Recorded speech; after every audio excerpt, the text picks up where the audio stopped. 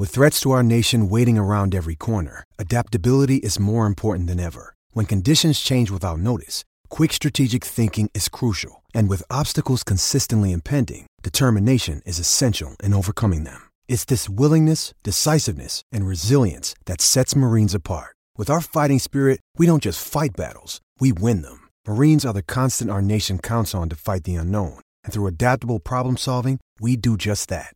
Learn more at marines.com. At Evernorth Health Services, we believe costs shouldn't get in the way of life-changing care. And we're doing everything in our power to make it possible. Behavioral health solutions that also keep your projections at their best?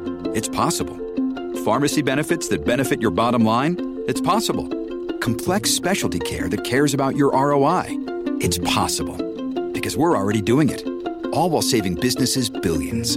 That's Wonder made possible. Learn more at evernorth.com/wonder. It is Ryan here, and I have a question for you. What do you do when you win? Like, are you a fist pumper, a woo-hooer, a hand clapper, a high fiver? I kind of like the high five, but if you want to hone in on those winning moves, check out Chumba Casino. At ChumbaCasino.com, choose from hundreds of social casino-style games for your chance to redeem serious cash prizes. There are new game releases weekly, plus free daily bonuses, so don't wait. Start having the most fun ever at ChumbaCasino.com. No purchase necessary. VGW. Void where prohibited by law. See terms and conditions. 18+. On Florida's Space Coast, we think you can have the best of both worlds. Kind of like right now. Driving, at your desk, maybe at the gym, but you're also grooving to some music. Visit us and you'll go to the beach and see a rocket launch or go kayaking and manatee spotting. It's all waiting for you on the only beach that doubles as a launch pad. Plan your adventure today at visitspacecoast.com.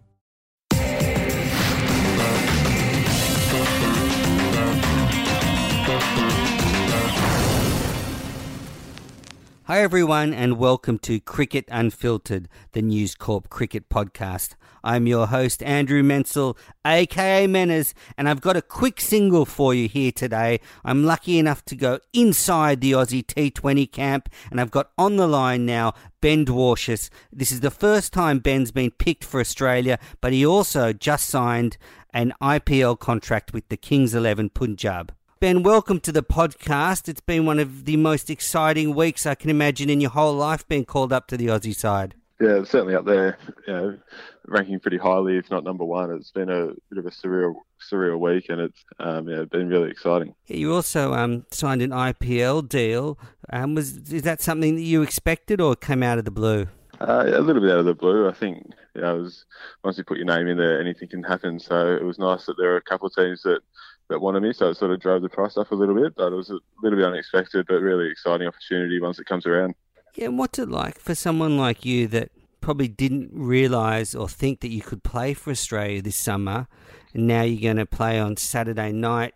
You know, do you feel like it's given you some extra confidence in your own game? Yeah, definitely. It's always nice to know that you're up there with the best in the country, and that the selectors are looking at you and liking what you're doing. So it's always a nice confidence boost to be selected for any team at no matter what level it's at. So looking forward to Saturday night if I do get the opportunity to play. I'm going to go out there full of confidence and really happy where I am at with my bowling. Yeah, it must be great to be playing at the SCG again, a ground you've played so often for the Sydney Sixers. Yeah, there's sort of familiarity with the ground and knowing what the wicket will most likely be like, and feeling comfortable in the change rooms is really going to help settle the nerves and hopefully help my performance. Yeah, now I heard you say that when Mark Waugh called you to tell you you'd been picked for the side, you were a little bit sceptical. Now, did you think it was one of your mates playing a joke, or what was going on? Yeah, that was my sort of first thought. I actually missed his first phone call. Then he sent me a text message after that and said that I'd been selected. And I was like, oh, that's a bit strange. Like, it wasn't really on my radar at all. And then he left a voicemail as well. I listened to that, and it was most definitely him. So I quickly gave him a call back and had a chat to him about it. And yeah, it was still a little bit surreal when I was speaking to him, but it was obviously a very nice surprise. Yeah, it must have been great. I wonder if cricketers do actually call each other and play those jokes, like you'd call your mate and say you've been selected for the team when you haven't. Have you heard of that going on? I've never heard of it happening. It'd be quite cruel if anyone wants to do that, but you never know. Yeah, cricketers are cruel sometimes. Now, look, this is you're a real sort of test case. I mean, you've come onto the scene, you haven't played a first-class game, but you've got an IPL contract, you're playing for the Aussie T20 side. Is first-class cricket still an ambition for you? Yeah, most definitely. It's it's definitely one of my goals. And at the start of the year, I set out and said that I wanted to play some first-class cricket. And due to a couple of injuries in the first half of the year, that wasn't possible. But hopefully, once I get through this series with Australia, hopefully put some good performances on the board, and then head back to state cricket. There's a spot in the Shield team either waiting for me, or if not, they'll go back and work hard in second 11 cricket and try and earn a spot there this year to have a crack, because it's definitely something that I want to do, and it'd be nice to get it done this year.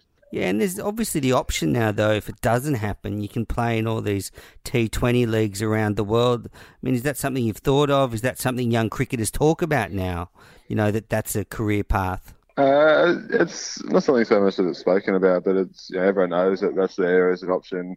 I mean, option A is definitely to be playing first-class cricket and hopefully perform there, and then the ultimate goal is obviously to get a baggy green. So, the only way to do that is to be playing Sheffield Shield cricket, and that's obviously my ultimate goal. It's been since I was a little kid. So, if that doesn't work out, it's always good to know that there's so many 2020 tournaments as backup, and an option to make a career out of it that way. But option A is definitely to be striving for that baggy green. Well, the traditionalists will be very happy with that sentiment, Ben, I can tell you that. Mark Waugh said when speaking about you that he thought you'd improved a lot over the last couple of years. Can you put any reason why you've improved, and maybe who's helped you with your bowling? The bowling coach at New South Wales and the Sydney Sixers, Jeff Lawson. We've done going back a couple of years, we've changed a fair bit to do with my action over the last couple of years. And then this year was the first year that we haven't really changed too much action-wise, and we just we pushed my run-up back a little bit just to give me a little bit more speed and momentum at the crease. And, as a result of that, I've managed to pick up a couple of extra kilometres of pace, which is I think, really helped me this year, and it's one of the main improvements that I see myself as now, is that I can hit those 140 kilometre an hour speeds now rather than hovering around the low to mid 130s. Well, yeah, obviously the selectors have said they're looking for that extra pace. Do you talk to players like Mitch Starc and Josh Hazlewood, who are also in the New South Wales setup? Do they give you advice? Yeah, they're really good. We have obviously Pat Cummins as well. We've got the three test bowlers are in our system. So when they're back and playing Shield cricket, which isn't too often, unfortunately, but when they're back, they're all really good and all really happy to have a chat and talk to you about your cricket and see where you're at, and really help you improve in whatever way they can. Yeah, I just want to go back to the weekend when you did get picked by the Kings 11 Punjab in the IPL. I guess, were you watching the auction live, or did someone just tell you after? Actually, our club secretary at Sutherland, which is my great cricket club, he called me. He was watching it live, and he ran me through it bit by bit. He's a cricket tragic, and he was all over it. So it was exciting just to be listening to it and waiting for him to tell me what happened next. And it was a good experience. Yeah, it's a massive payday. Have you ever been to India at all? No, I've never been. And do you have any idea what you're in for? Have you spoken to some of your teammates about what the experience is like? Yeah, I've got some sort of an idea of what I'm in for. It's something that I've always wanted to do, is to travel around a little bit more and play some cricket in different countries and learn the different conditions. So it's great to get an opportunity to do that over in India, and then hopefully as my career progresses, I get to do that in a few other countries. Yeah, and you'll be playing against the world's biggest and best stars over there. It's just going to be fantastic. Yeah, I can't wait. Yeah, now are you a nervous type? Because I can imagine, you're heading into your Saturday night. Are you the sort of person that gets nervous, or you just take it in your stride? How will you be on Saturday if you play? I'm sort of guy that will be nervous in the lead up, but then once, if I do get the opportunity to play, once I get out on the field and get the ball in my hand, I focus my mind purely on the job at hand and just thinking about what ball I'm going to bowl each time, rather than, the nerves of the situation. It's good to be able to put it in the back of your head and really focus on what you're trying to do. Excellent. And what was training like today for the first time as an Australian player? It was really good. It was, bowling to guys like David Warner and Chris Lynn in the nets. It was great to challenge yourself against the best in an environment which promotes high performance. So it was really good to get around and see how the guys at the top of the game train, and hopefully hopefully it'll help my game out, and my career will only progress from here. Excellent. Have you had a chat with Ricky Ponting yet? Yeah, a little bit. We had a little fielding session with him today, so it was good to get a couple of his thoughts on fielding, and just listening to him speak to the batters as well as bowling. It was great. He's got such a wealth of knowledge. I'm really excited to be working with him over the next couple of weeks. Well, Ben, thank you so much for your time on the podcast. Best of luck playing for Australia, and we wish you the best. Thank you very much.